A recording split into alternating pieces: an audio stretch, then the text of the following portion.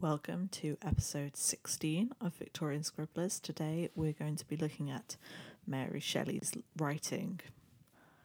Now, I say today I am recording this at a later time because my vocals did not save for the first maybe half of this episode. This is probably the best episode for that to happen because we did kind of take it into halves, so hopefully your listening experience won't be interrupted too much by that, but just be aware that sometimes it might sound like Courtney's talking to herself. Just imagine me making some dad joke on the other side. But with that being said, what we're going to do today is read two different excerpts of Mary Shelley's writing. So first, Courtney will read an excerpt of her non-fiction, and then I will come in with some fiction. Without further ado, let's get started.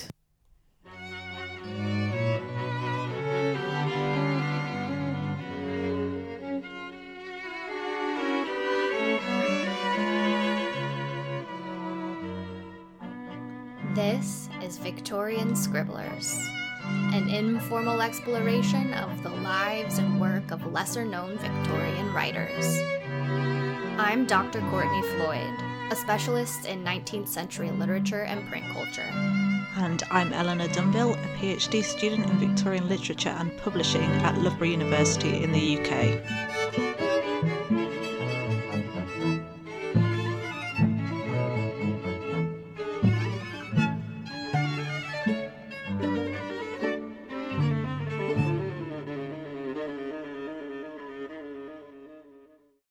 Just to kind of recap on her writing process, during Percy's lifetime, Mary's writing process was highly collaborative and sort of all-consuming, like it's the way that they bonded. So after Percy's death, we don't know that much about her writing process except that she was writing basically all of the time. She wrote pretty rapidly, she did lots of research, and she tended to write in the mornings most. But yeah, other than that, today we're focusing on the products of that writing in the form of a piece of nonfiction and a piece of fiction. And because we talked about it so much, we thought we would bring you an excerpt from her A History of a 6 Weeks Tour, which is a fictionalized rendering of her elopement with Percy for the nonfiction piece. And we're also going to read The Mortal Immortal, which is a short story that she wrote and published in 1833.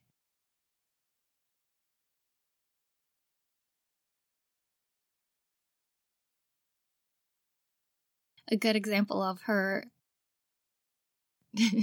of her sci-fi outside of Frankenstein.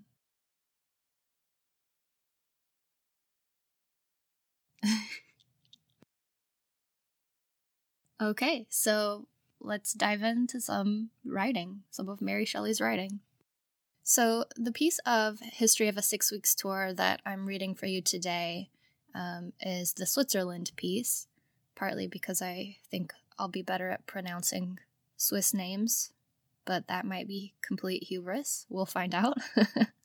But I just thought I would read the preface just quickly before I dived into that piece.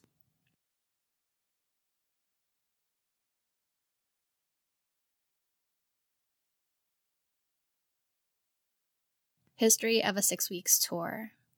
It is now nearly 3 years since this journey took place, and the journal I then kept was not very copious, but I have so often talked over the incidents that befell us and attempted to describe the scenery through which we passed that I think few occurrences of any interest will be omitted. We left London July 28th, 1814, on a hotter day than has been known in this climate for many years. I am not a good traveler, and this heat agreed very ill with me, till arriving at Dover I was refreshed by a sea bath. As we very much wished to cross the Channel with all possible speed, we would not wait for the packet of the following day, it being then about 4 in the afternoon, but hiring a small boat, resolved to make the passage the same evening, the seaman promising us a voyage of 2 hours. And she goes on to describe how violent and stormy the crossing was. So if that sets the stage, now let's turn to the Switzerland portion of this history. Switzerland. On passing the French barrier, a surprising difference may be observed between the opposite nations that inhabit either side. The Swiss cottages are much cleaner and neater, and the inhabitants exhibit the same contrast. The Swiss women wear a great deal of white linen, and their whole dress is always perfectly clean. This superior cleanliness is chiefly produced by the difference of religion. Travelers in Germany remark the same contrast between the Protestant and Catholic towns, although they be but a few leagues separate. The scenery of this day's journey was divine, exhibiting piney mountains, barren rocks, and spots of verdure surpassing imagination. After descending for nearly a league between lofty rocks, covered with pines and interspersed with green glades, where the grass is short and soft and beautifully verdant, we arrived at the village of Saint Sulpice. The mule had latterly become very lame, and the man so disobliging that we determined to engage a horse for the remainder of the way. Our voiture had anticipated us, without in the least intimating his intention. He had determined to leave us at this village and taken measures to that effect. The man we now engaged was a Swiss, a cottager of the better class, who was proud of his mountains and his country. Pointing to the glades that were interspersed among the woods, he informed us that they were very beautiful and were excellent pasture, that the cows thrived there and consequently produced excellent milk, from which the best cheese and butter in the world were made. The mountains after St. Sulpice became loftier and more beautiful. We passed through a narrow valley between two ranges of mountains, clothed with forests, at the bottom of which flowed a river, from whose narrow bed on either side the boundaries of the vale arose precipitously. The road lay about halfway up the mountain, which formed one of the sides, and we saw the overhanging rocks above us and below, enormous pines, and the river, not to be perceived but from its reflection of the light of heaven, far beneath. The mountains of this beautiful ravine are so little asunder that in tipi of war with France, an iron chain is thrown across it. 2 leagues from Neufchâtel we saw the Alps. Range after range of black mountains are seen extending one before the other, and far behind all, towering above every feature of the scene, the snowy Alps. They were 100 miles distant, but reach so high in the heavens that they look like those accumulated clouds of dazzling white that arrange themselves on the horizon during summer. Their immensity staggers the imagination, and so far surpasses all conception that it requires an effort of the understanding to believe that they indeed form a part of the earth. From this point we descended to Neufchâtel, which is situated in a narrow plain between the mountains and its immense lake, and presents no additional aspect of peculiar interest. We remained the following day at this town, occupied in a consideration of the step it would now be advisable for us to take. The money we had brought with us from Paris was nearly exhausted, but we obtained about 38 pounds in silver upon discount from one of the bankers of the city, and with this we resolved to journey toward the Lake of Uri, and seek in that romantic and interesting country some cottage where we might dwell in peace and solitude. Such were our dreams, which we should probably have realized had it not been for the deficiency of that indispensable article, money, which obliged us to return to England. A Swiss whom Shelley met at the post office kindly interested himself in our affairs and assisted us to hire a voiture to convey us to Lucerne, the principal town of the lake of that name, which is connected with the Lake of Uri. The journey to this place occupied rather more than 2 days. The country was flat and dull, and, excepting that we now and then caught a glimpse of the divine Alps, there was nothing in it to interest us. Lucerne promised better things, and as soon as we arrived, August 23rd, we hired a boat, with which we proposed to coast the lake until we should meet with some suitable habitation, or perhaps, even going to Altorf, cross Mont St. Gothard, and seek in the warm climate of the country to the south of the Alps an air more salubrious and a temperature better fitted for the precarious state of Shelley's health than the bleak region to the north. The Lake of Lucerne is encompassed on all sides by high mountains that rise abruptly from the water. Sometimes their bare fronts descend perpendicularly and cast a black shade upon the waves. Sometimes they are covered with thick wood, whose dark foliage is interspersed by the brown bare crags on which the trees have taken root. In every part where a glade shows itself in the forest, it appears cultivated, and cottages peep from among the woods. The most luxuriant islands, rocky and covered with moss and bending trees, are sprinkled over the lake. Most of these are decorated by the figure of a saint in wretched waxwork. The direction of this lake extends at first from east to west, then turning a right angle, it lies from north to south. This latter part is distinguished in name from the other and is called the Lake of Uri. The former part is also nearly divided midway, where the jutting land almost meets, and its craggy sides cast a deep shadow on the little strait through which you pass. The summits of several of the mountains that enclose the lake to the south are covered by eternal glaciers. Of one of these, opposite Brunnen, they tell the story of a priest and his mistress, who, flying from persecution, inhabited a cottage at the foot of the snows. One winter night an avalanche overwhelmed them, but their plaintive voices are still heard in stormy nights, calling for succor from the peasants. Brunnen is situated on the northern side of the angle which the lake makes, forming the extremity of the Lake of Lucerne. Here we rested for the night and dismissed our boatmen. Nothing could be more magnificent than the view from this spot. The high mountains encompassed us, darkening the waters. At a distance on the shores of Uri we could perceive the chapel of Tell, and this was the village where he matured the conspiracy which was to overthrow the tyrant of his country. And indeed, this lovely lake, these sublime mountains, and wild forests seemed a fit cradle for a mind aspiring to high adventure and heroic deeds. Yet we saw no glimpse of his spirit and his present countrymen. The Swiss appeared to us then, and experience has confirmed our opinion, a people slow of comprehension and of action. But habit has made them unfit for slavery, and they would, I have little doubt, make a brave defense against any invader of their freedom. Such were our reflections, and we remained until late in the evening on the shores of the lake, conversing, enjoying the rising breeze, and contemplating with feelings of exquisite delight the divine objects that surrounded us. The following day was spent in a consideration of our circumstances and in contemplation of the scene around us. A furious vent diatale, south wind, tore up the lake, making immense waves and carrying the water in a whirlwind high in the air when it fell like heavy rain into the lake. The waves broke with a tremendous noise on the rocky shores. This conflict continued during the whole day, but it became calmer toward the evening. Shelley and I walked on the banks, and sitting on a rude pier, Shelley read aloud the account of the siege of Jerusalem from Tacitus. In the meantime, we endeavored to find an habitation, but could only procure 2 unfurnished rooms in an ugly big house called the Chateau. These we hired at £1 a month, had beds moved into them, and the next day took possession. But it was a wretched place, with no comfort or convenience. It was with difficulty that we could get any food prepared. As it was cold and rainy, we ordered a fire. They lighted an immense stove which occupied a corner of the room.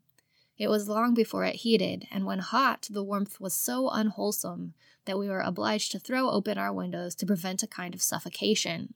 Added to this, there was but one person in Brunnen who could speak French, a barbarous kind of German being the language of this part of Switzerland.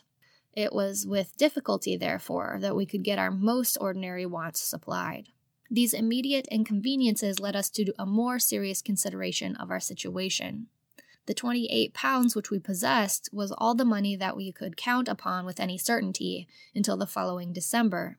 Shelley's presence in London was absolutely necessary for the procuring any further supply. What were we to do? We would soon be reduced to absolute want.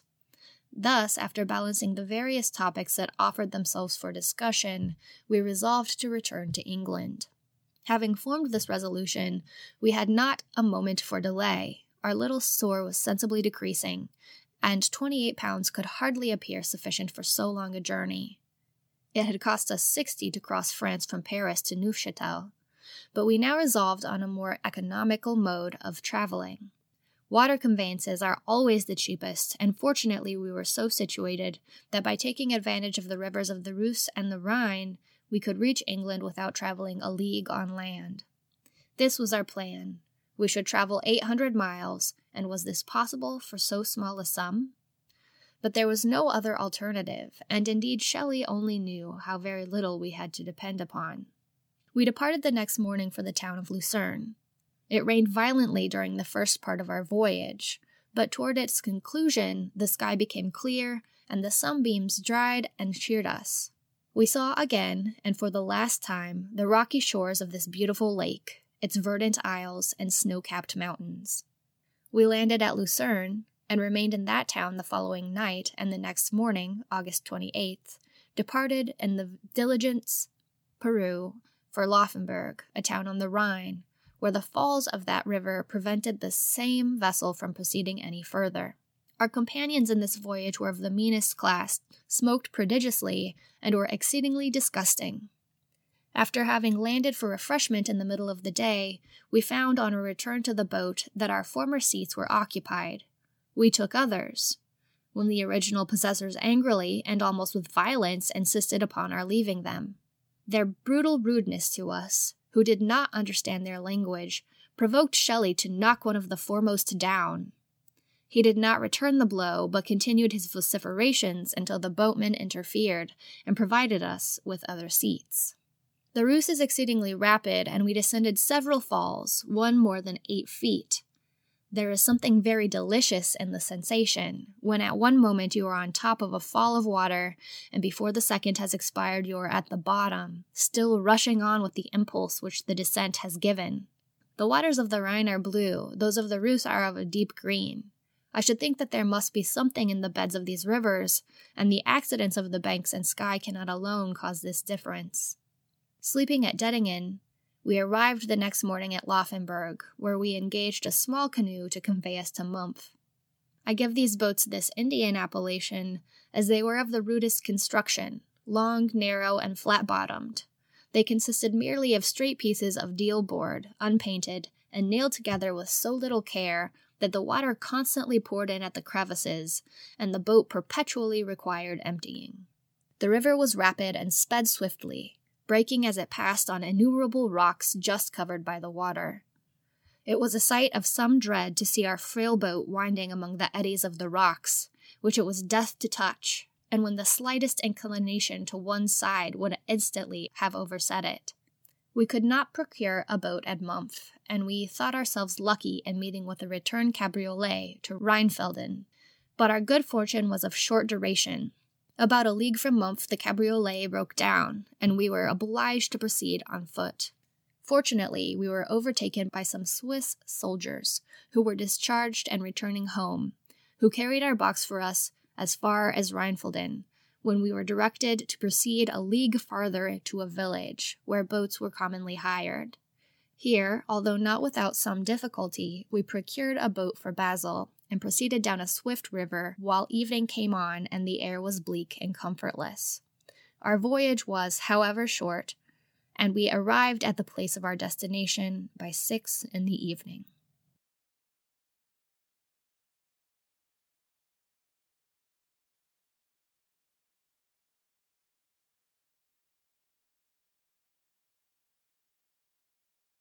Did you hear the bit?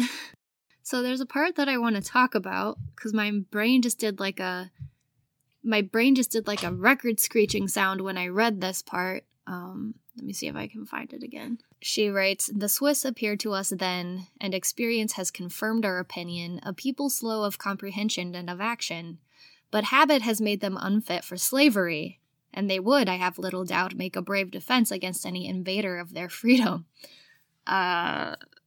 Yeah. That's when my brain made a record screeching sound. Yeah. I mean, so in parts, I want to say part 2, episode 15, part 2, we talked a little bit about how they were really prejudiced against the Swiss and how that was not a good look on them. But this takes it a whole step further into something pretty offensive, which I had not expected coming. Yeah. That is kind of gross, I think. So the gist is, if I'm reading this correctly, that they're not intelligent, but they're too stubborn. That's my interpretation of the habit has made them unfit for slavery, but... Yeah, too stubborn or too, like, chill, slow. Yeah. But, like, that's... What a repugnant suggestion that, like, they're not even good enough to be slaves, but that, like, to even bring slavery into the question at all. Oh my god. Yeah. I think this is a really chilling example of the fact that a lot of travel literature, especially in this period, is like innately connected to colonialism, right? And to the thought that I guess to ethnocentrism, right? The thought that one nation is better inherently than others. Yeah, there's something about travel literature that kind of inherently sets it up as a like self-other situation. I mean, I'm thinking, because I'm writing about this at the moment, but about domestic manners of the Americans. And yeah, there is this temptation, especially when you're... Well, in that situation, it's especially clear because it's writing about the new world from the old, to depict people as savages. But yeah, I think it's not necessarily just a transatlantic experience. Yeah, definitely not. Although that also crops up in here. I don't know if, so listeners, we were having some technical difficulties this morning, but at one point, she writes that they have this really bad boat that they've managed to rent that's really leaky and not very pretty. And she decides to call it a canoe and explains that it's because it's like basically what is the word she uses, rudely crafted or something like that. So there's like another aspect of, she's clearly never seen an actual canoe made by Native Americans and is having like her prejudice is showing quite a lot. So just because the form really encourages this sort of thinking doesn't mean we're excusing Mary Shelley from like the fact that she's being a racist here in a lot of ways. Like both are true. The form itself tends to really sort of germinate these sorts of expressions, but also like her own prejudices showing too. Even though she is, as you'll have heard in our earlier episodes, very progressive in lots of ways. Yeah, the context that we bring up about travel literature is an explanation and not an excuse. So, yes, a lot of people were doing this, but that doesn't make it okay. Right. Yeah. So if you want to read the rest of this, it's available both on Project Gutenberg and at the University of Adelaide's ebooks webpage. So we'll put links to those if you want to do some further reading. But for now, let's move on to some fiction.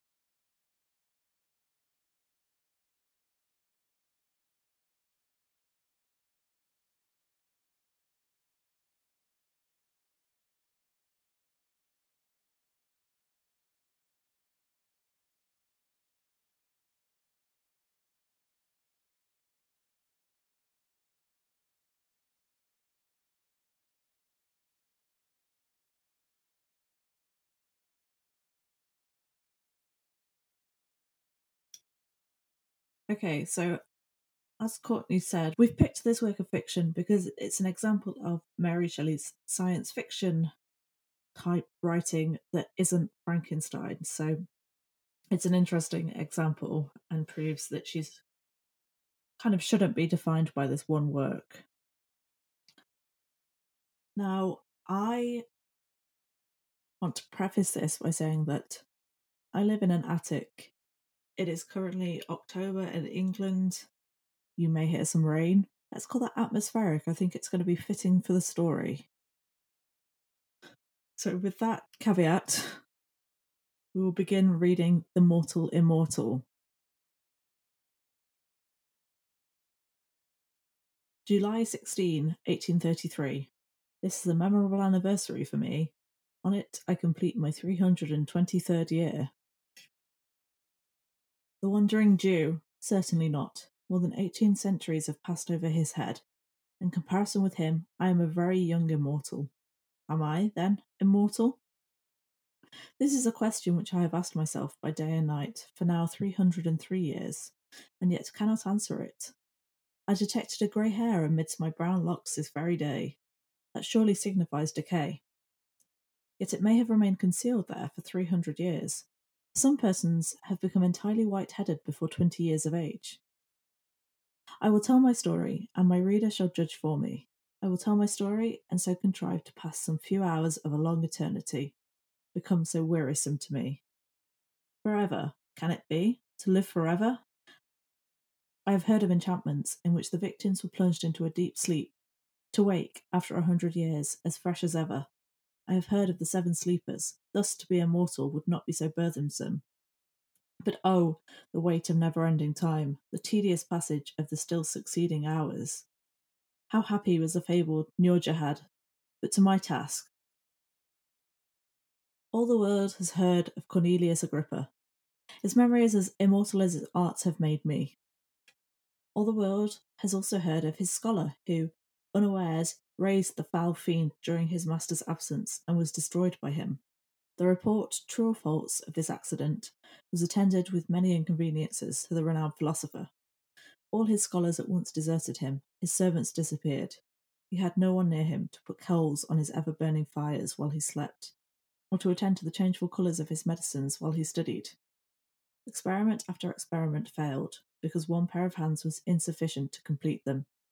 The dark spirits laughed at him for not being able to retain a single mortal in his service. I was then very young, very poor, and very much in love. I had been for about a year the pupil of Cornelius, though I was absent when this accident took place. On my return, my friends implored me not to return to the alchemist's abode. I trembled as I listened to the dire tale they told. I required no second warning, and when Cornelius came and offered me a purse of gold if I would remain under his roof, I felt as if Satan himself tempted me. My teeth chattered, my hair stood on end. I ran off as fast as my trembling knees would permit. My failing steps were directed whither, for 2 years, they had every evening been attracted. A gently bubbling spring of pure living waters, beside which lingered a dark-haired girl, whose beaming eyes were fixed on the path I was accustomed each night to tread.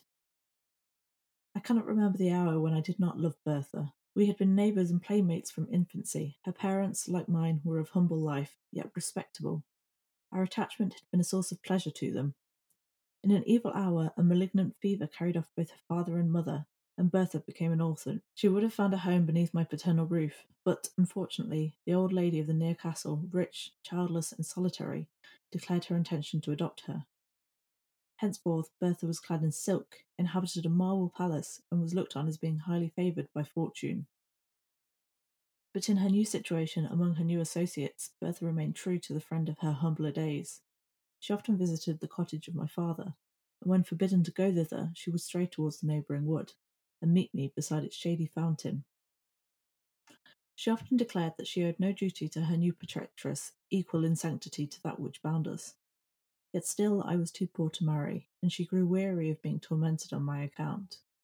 She had a haughty but an impatient spirit, and grew angry at the obstacles that prevented our union. We met now after an absence, and she had been sorely beset while I was away. She complained bitterly and almost reproached me for being poor. I replied hastily, I am honest, if I am poor. Were I not, I might soon become rich. This exclamation produced 1,000 questions. I feared to shock her by owning the truth, but she drew it from me, and then casting a look of disdain on me, she said,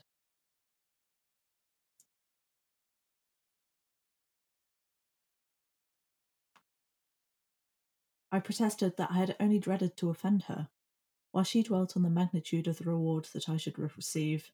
Thus encouraged, shamed by her, led on by love and hope, laughing at my late fears, with quick steps and a light heart, I returned to accept the offers of the alchemist, and was instantly installed in my office.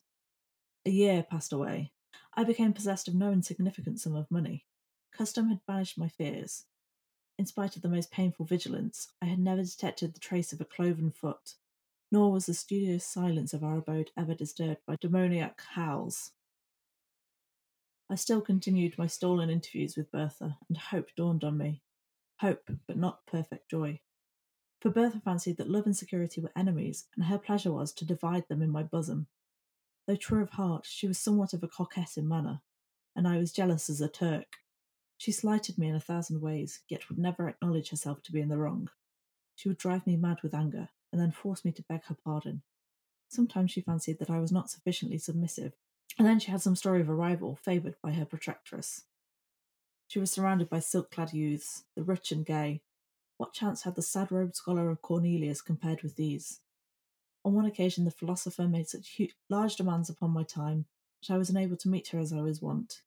He was engaged in some mighty work, and I was forced to remain day and night feeding his furnaces and watching his chemical preparations. Bertha waited for me in vain at the fountain, her haughty spirit fired at this neglect, and when at last I stole out during the few short minutes allotted to me for slumber, and hoped to be consoled by her, she received me with disdain, dismissed me in scorn, and vowed that any man should possess her hand rather than he who could not be in two places at once for her sake.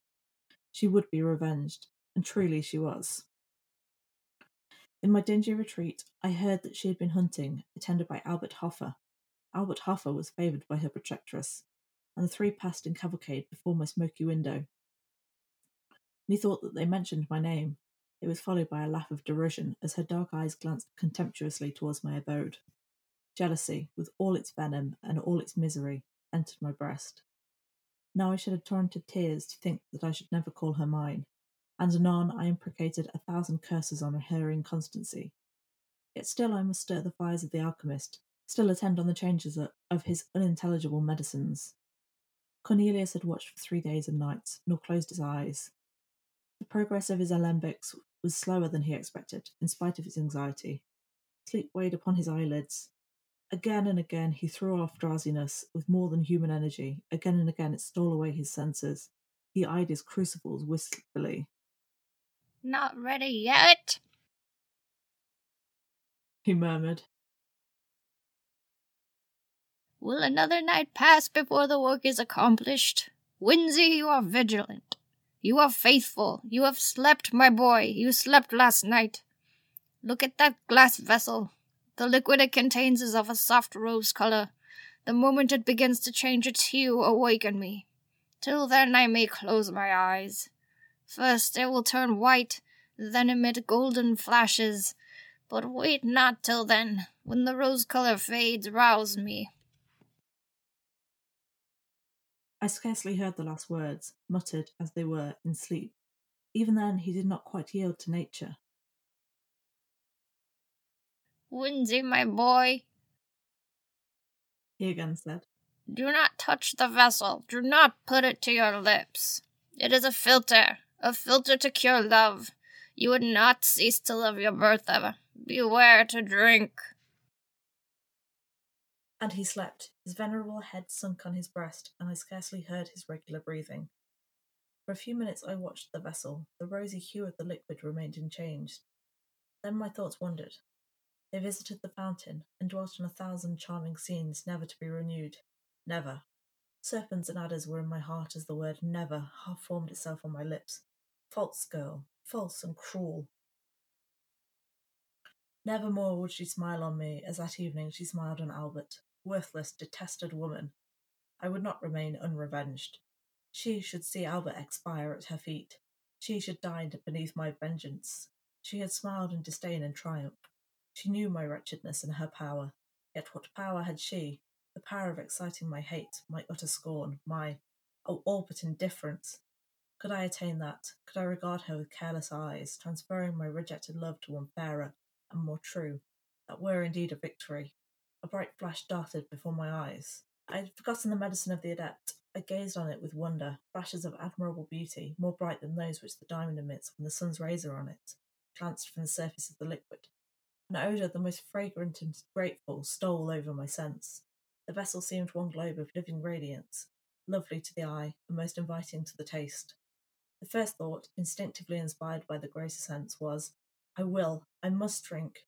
I raised the vessel to my lips. It will cure me of love, of torture. Already I had quaffed half of the most delicious liquor ever tasted by the palate of man, when the philosopher stirred.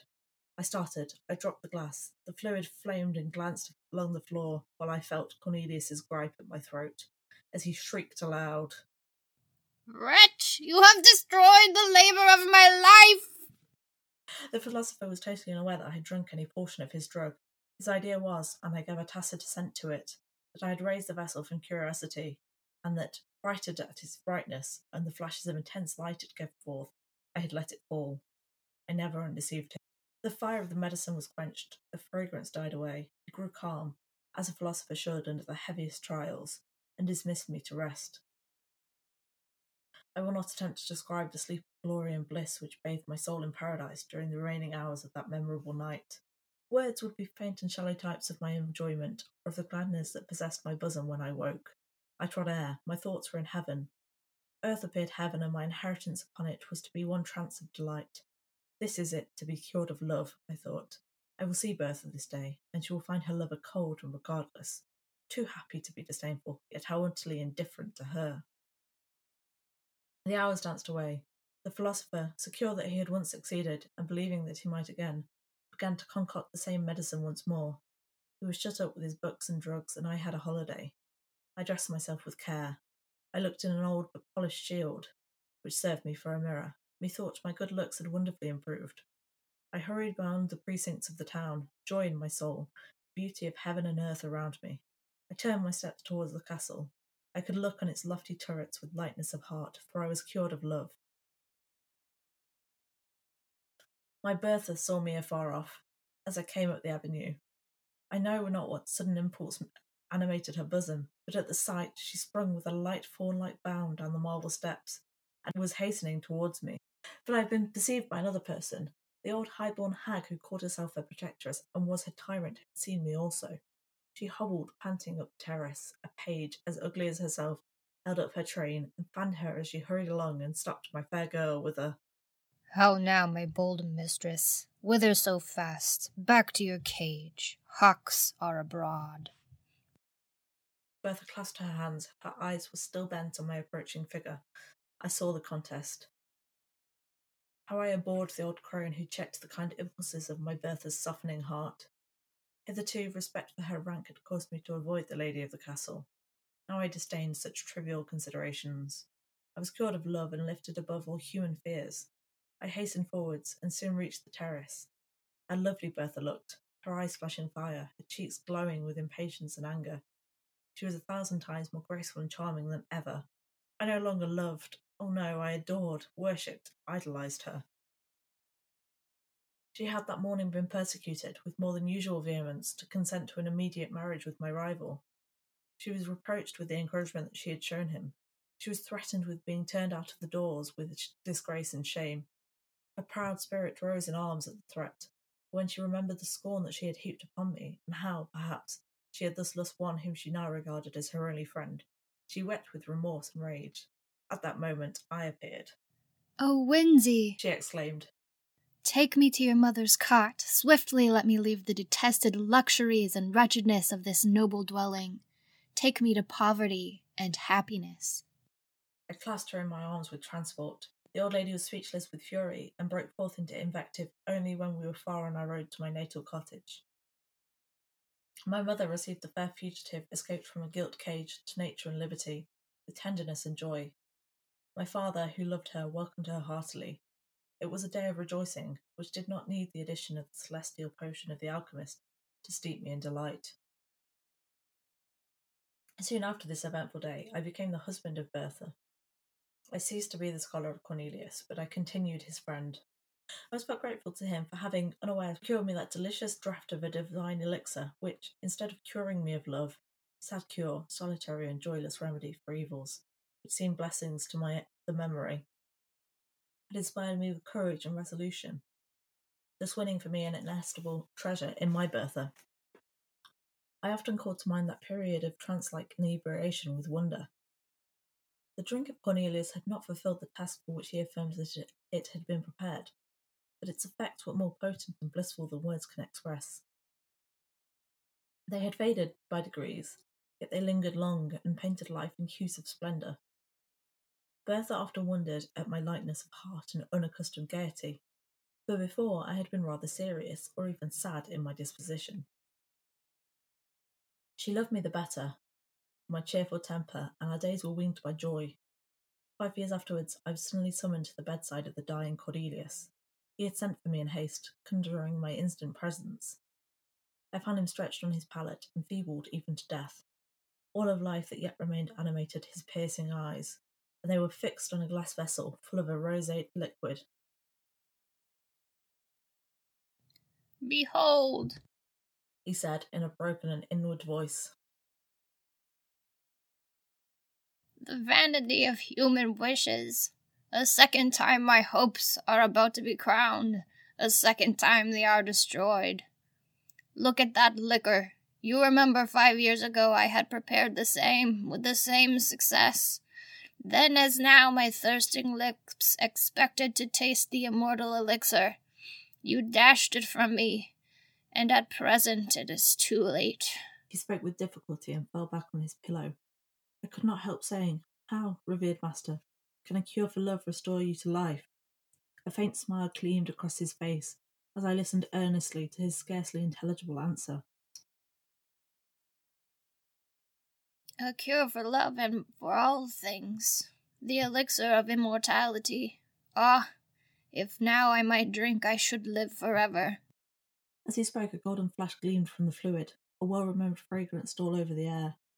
He raised himself, all weak as he was, and strength seemed miraculously to re-enter his frame. He stretched forth his hand. A loud explosion startled me. A ray of fire shot up from the elixir, and the glass vessel which contained it was shivered to atoms. I turned my eyes towards the philosopher. He had fallen back. His eyes were glassy, his features rigid. He was dead. But I lived, and was to live forever. So said the unfortunate alchemist, and for a few days I believed his words. I remembered the glorious drunkenness that had followed my stolen draught. I reflected on the change I had felt in my frame, in my soul, the bounding elasticity of the one, the buoyant lightness of the other. I surveyed myself in a mirror, and could perceive no change in my features during the space of the 5 years which had elapsed. I remembered the radiant hues and grateful scent of that delicious beverage, worthy the gift it was capable of bestowing. I was then immortal. A few days after, I laughed at my credulity. The old proverb that a prophet is least regarded in his own country was true with respect to me and my defunct master. I loved him as a man, I respected him as a sage, but I derided the notion that he could command the powers of darkness, and laughed at the superstitious fears with which he was regarded by the vulgar. He was a wise philosopher, but had no acquaintance with any spirits but those clad in flesh and blood. Science was simply human, and human science, I soon persuaded myself, could never conquer nature's laws, so far as to imprison the soul forever within its carnal habitation. Cornelius had brewed a soul-refreshing drink, more inebriating than wine, sweeter and more fragrant than any fruit. It possessed probably strong medicinal powers, imparting gladness to the heart and vigour to the limbs, but its effects would wear out. Already were they diminished in my frame. I was a lucky fellow to have quaffed health and joyous spirits, and perhaps long life, at my master's hands. But my good fortune ended there. Longevity was far different from immortality. I continued to entertain this belief for many years. Sometimes a thought stole across me. Was the alchemist indeed deceived? But my natural credence was that I should meet the fate of all the children of Adam at my appointed time, a little late, but still at a natural age. Yet it was certain that I retained a wonderfully youthful look. I was laughed at for my vanity in consulting the mirror so often, but I consulted it in vain. My brow was untrenched, my cheeks, my eyes, my whole person continued as untarnished as in my 20th year. I was troubled. I looked at the faded beauty of Bertha. I seemed more like her son. By degrees our neighbours began to make similar observations, and I found at last that I went by the name of the scholar bewitched. Bertha herself grew uneasy. She became jealous and peevish, and at length she began to question me. We had no children. We were all in all to each other, and though as she grew older her vivacious spirit became a little allied to ill temper, and her beauty sadly diminished, I cherished her in my heart as the mistress I had idolized, the wife I had sought and won with such perfect love. At last our situation became intolerable. Bertha was 50, I 20 years of age. I had, in very shame, in some measure adopted the habits of a more advanced age. I no longer mingled in the dance among the young and gay, but my heart bounded along with them while I restrained my feet. And a sorry figure I cut among the nesters of our village. But before the time I mentioned, things were altered. We were universally shunned. We were, at least I was, reported to have kept up an iniquitous acquaintance with some of my former master's supposed friends. Poor Bertha was pitied but deserted. I was regarded with horror and detestation. What was to be done? We sat by our winter fire. Poverty had made itself felt, for none would buy the produce of my farm, and often I had been forced to journey 20 miles to some place where I was not known, to dispose of our property. It is true we had saved something for an evil day. That day was come.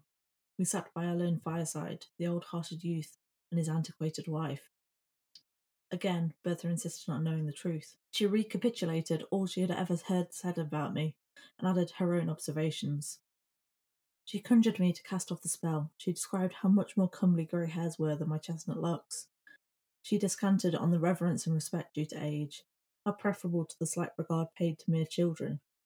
Could I imagine that the despicable gifts of youth and good looks outweighed disgrace, hatred, and scorn?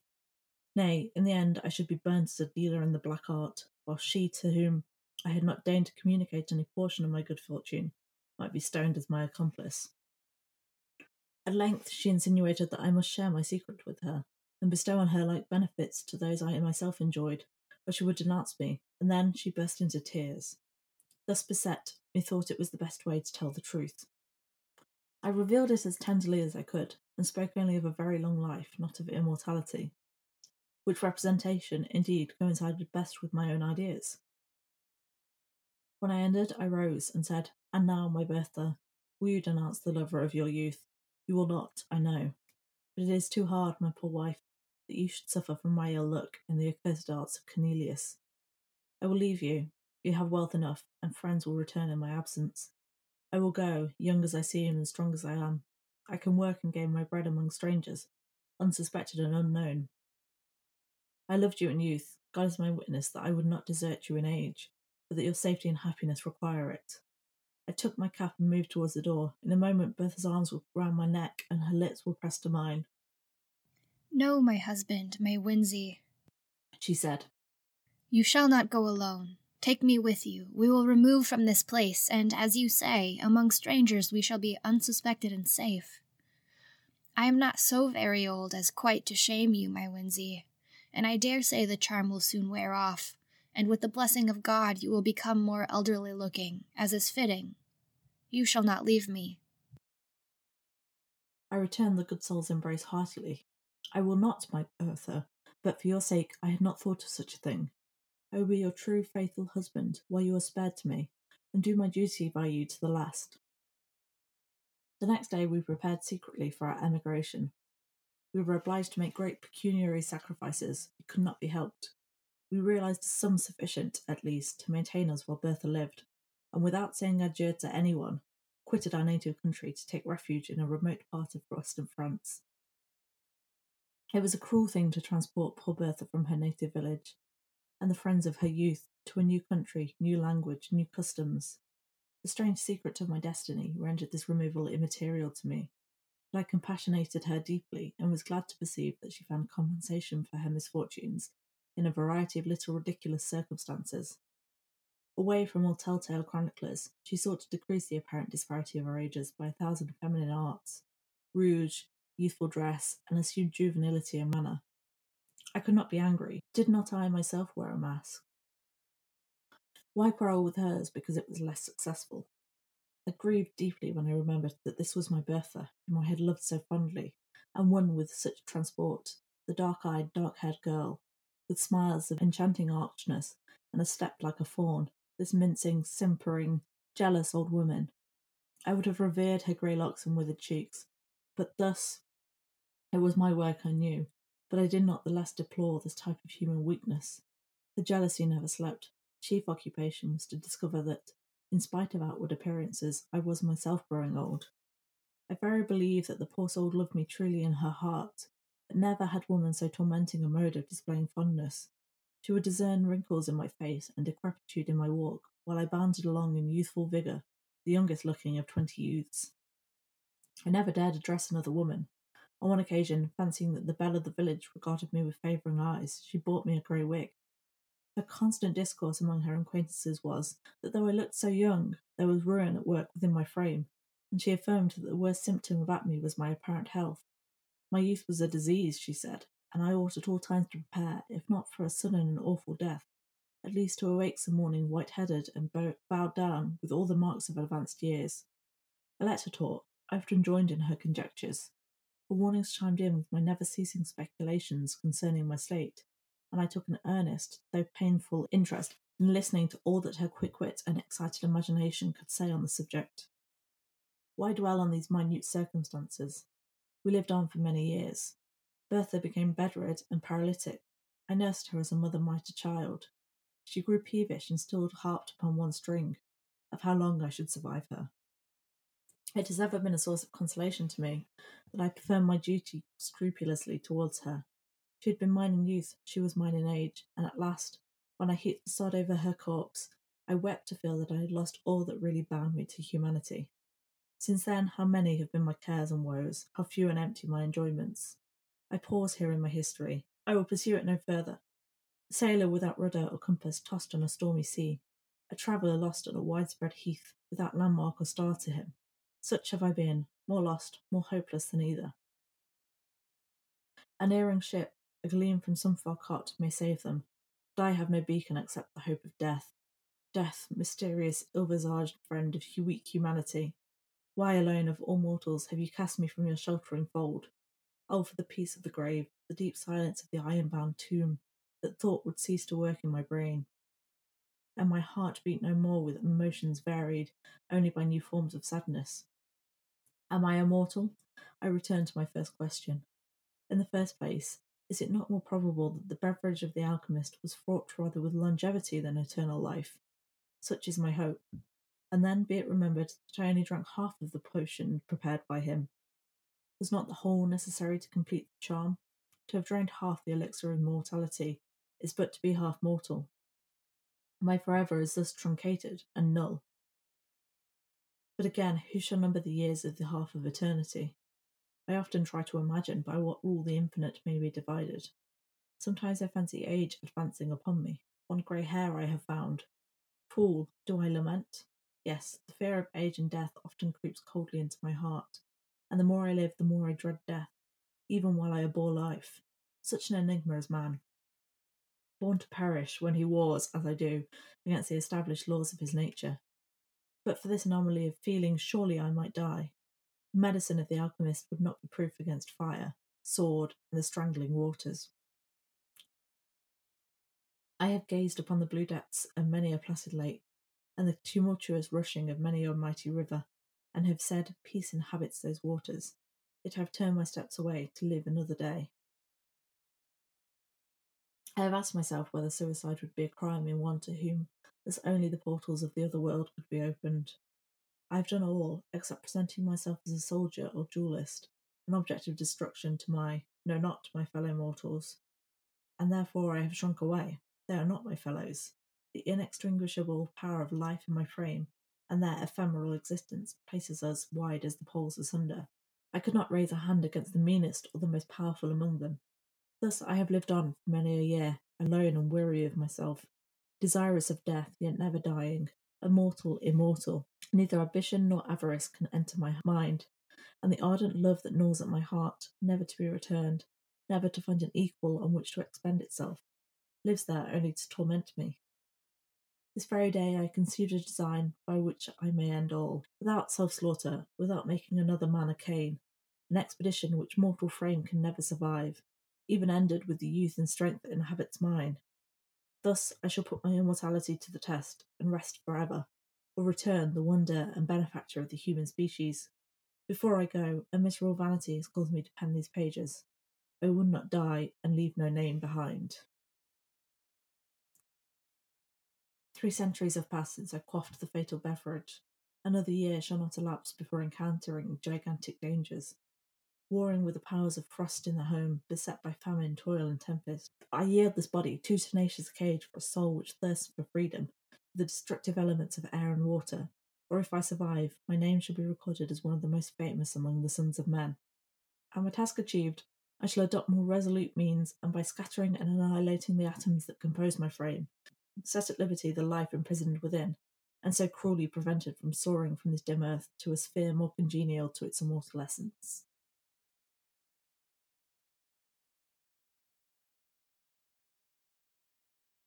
We said we were getting away from Frankenstein, but actually, she imagines an end for this character quite like the end of the creature in Frankenstein, that he goes to. What were the words? Warring with the powers of frost in their home. So, yeah, going to one of the poles, probably the North Pole, but I don't know. One would imagine, at least at that point. Yeah, so this is obviously written quite a number of years after Frankenstein, but it's still, there are resonances. I just wanted to apologise for coughing a little bit or needing a cough sweet, because my voice is going a little bit. But it's that time of year, isn't it? I think mine is kind of really, the vocal fry is real today. But no, I find it interesting, and obviously she's still engaging in these kind of scientific discourses, like all of the amount of times that atoms are mentioned. Yeah, definitely. And atoms were pretty new concept, I want to say, at that point.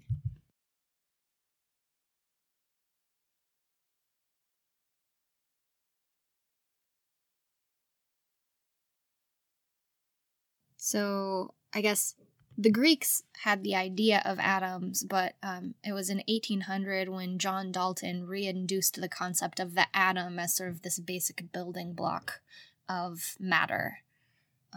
So yeah, that's not that long ago. It's 30-ish years, which in scientific ideas is pretty short, especially when, I mean, it would take a bit for like the scientific concepts to trickle out into popular culture. So this is, I mean, that's what we see happening here. Yeah, like obviously there's elements of how she describes atoms that are,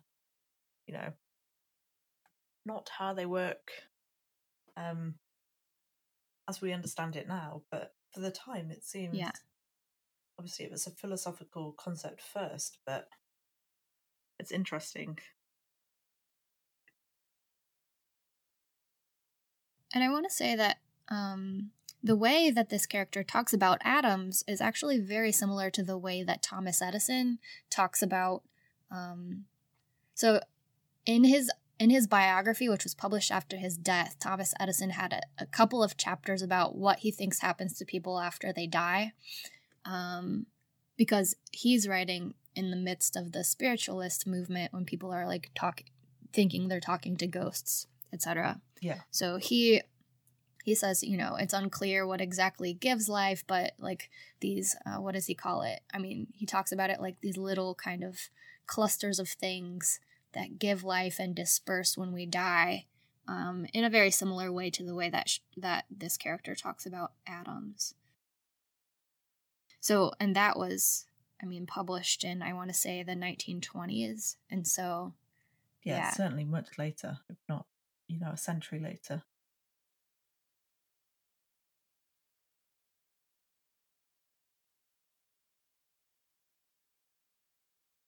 I think another thing that is really interesting to me about early sci-fi is the way that it sort of engages with the environment and the landscape. So here, as with Frankenstein, we have this concept of the North Pole, or one of the poles, as this place where life can't be sustained, this sort of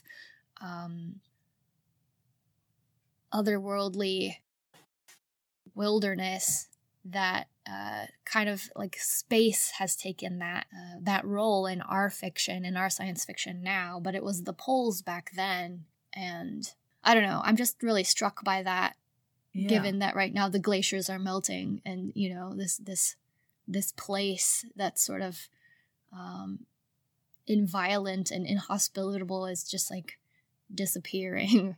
Right? I don't know. Yeah, it's interesting that so much of this very early sci-fi is so interested in the poles, when that is the site where we see the most dramatic influences of climate change, I guess. Yeah, certainly changes readings of, The Blazing World or Frankenstein or Immortal Immortal. Maybe a cautionary tale for us as we imagine shooting outward into space, like everything, like, or as like it becomes technologically possible to colonize planets, like what will we be destroying as we do these things, right? I don't know.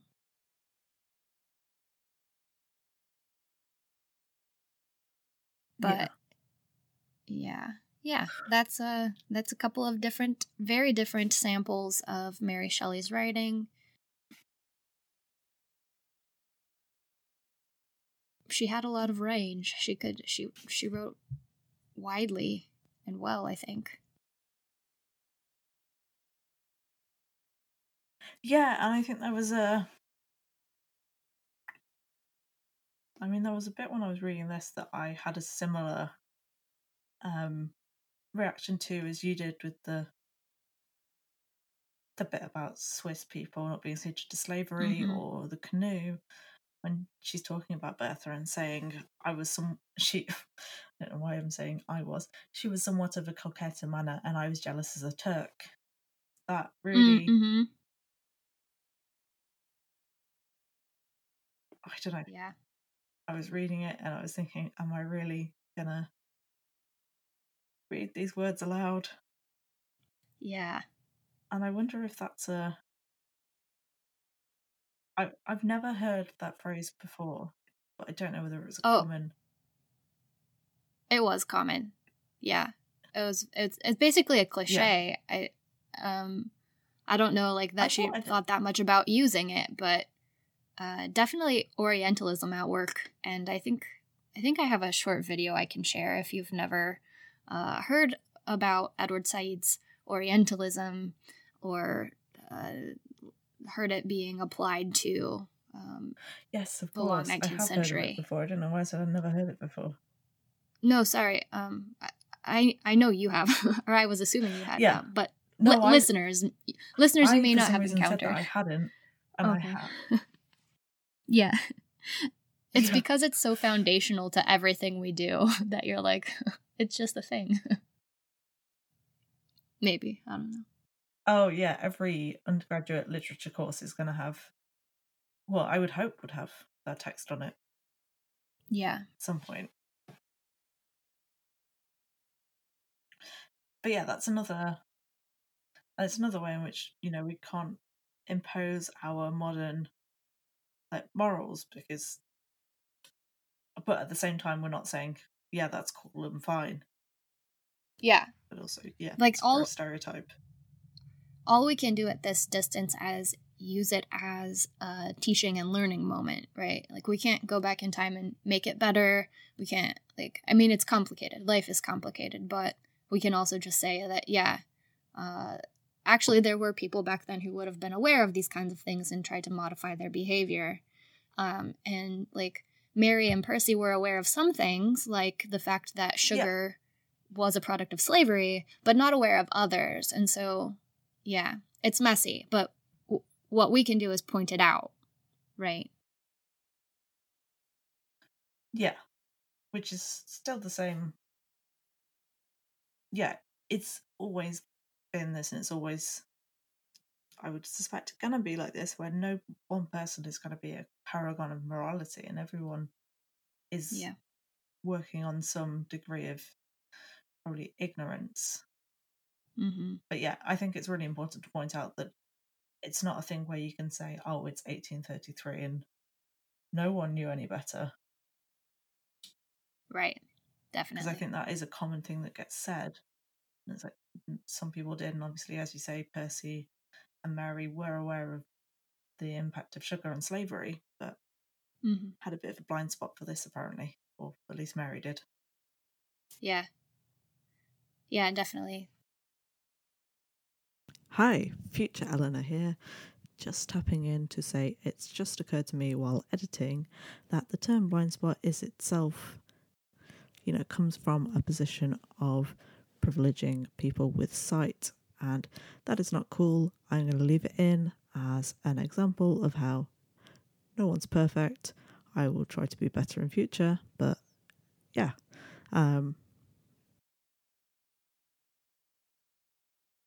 So I think that concludes our coverage of the life and work of Mary Shelley. Do we have any last things that we should add? No, I think we've covered it pretty comprehensively. Yeah, more so than usual. Okay, well, I guess I should say that our episode on Marie Corelli will be coming on the last Friday of next month. So things got bumped back a little bit since we did an extra deep dive into Mary Shelley. But that's just a few weeks away. So we hope you enjoyed today's readings, and thank you for listening. Yeah, and those Marie Corelli episodes should be without some technical difficulties because we are going to be recording them in the same room, which is has not ever happened, which is very exciting. Yeah, definitely. Just another reason why they, can't happen until we've actually been in the same room. Yes, so we will be coming with our first live recorded, I guess, or face-to-face recorded episodes ever. Yeah. Our first recording without thousands of miles and some technological adventures between us.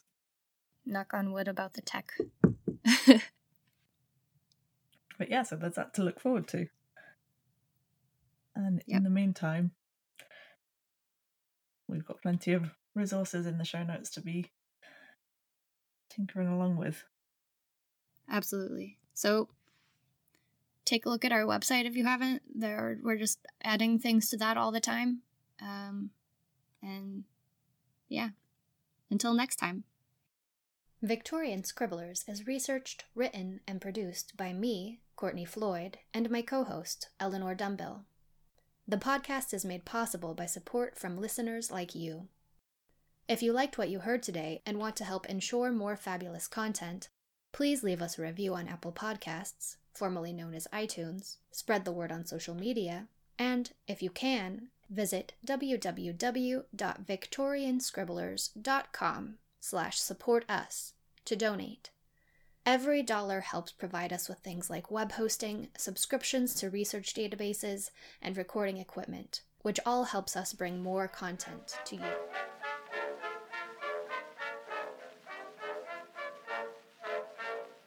Oh, say, let us fly, dear. Where, kid? To the sky, dear. Oh, you flying machine. Jump in, Miss Josephine. Hip-ahoy! Oh, joy, what a feeling. We'll go through the ceiling, ho, high. Hoopla, we fly to the sky so high. From Josephine in my flying machine, going up she goes, up she goes. Balance yourself like a bird on a beam in the air. She goes, there she goes, up, up, a little bit higher. Oh my, the moon is on fire. Come Josephine in my flying machine, going up, hold on, goodbye. The music and sound effects for this podcast are available under Creative Commons Attribution Licenses. Our theme is Joseph Miroslav Weber's String Quartet, number 2 in B minor, performed by Steve's Bedroom Band. The music for our Around the World feature is Puddington Bear's Bit Rio. Our closing music this season is a 1911 recording of Come Josephine in My Flying Machine, performed by Ada Jones and Billy Murray, made available by the UCSB Cylinder Audio Archive.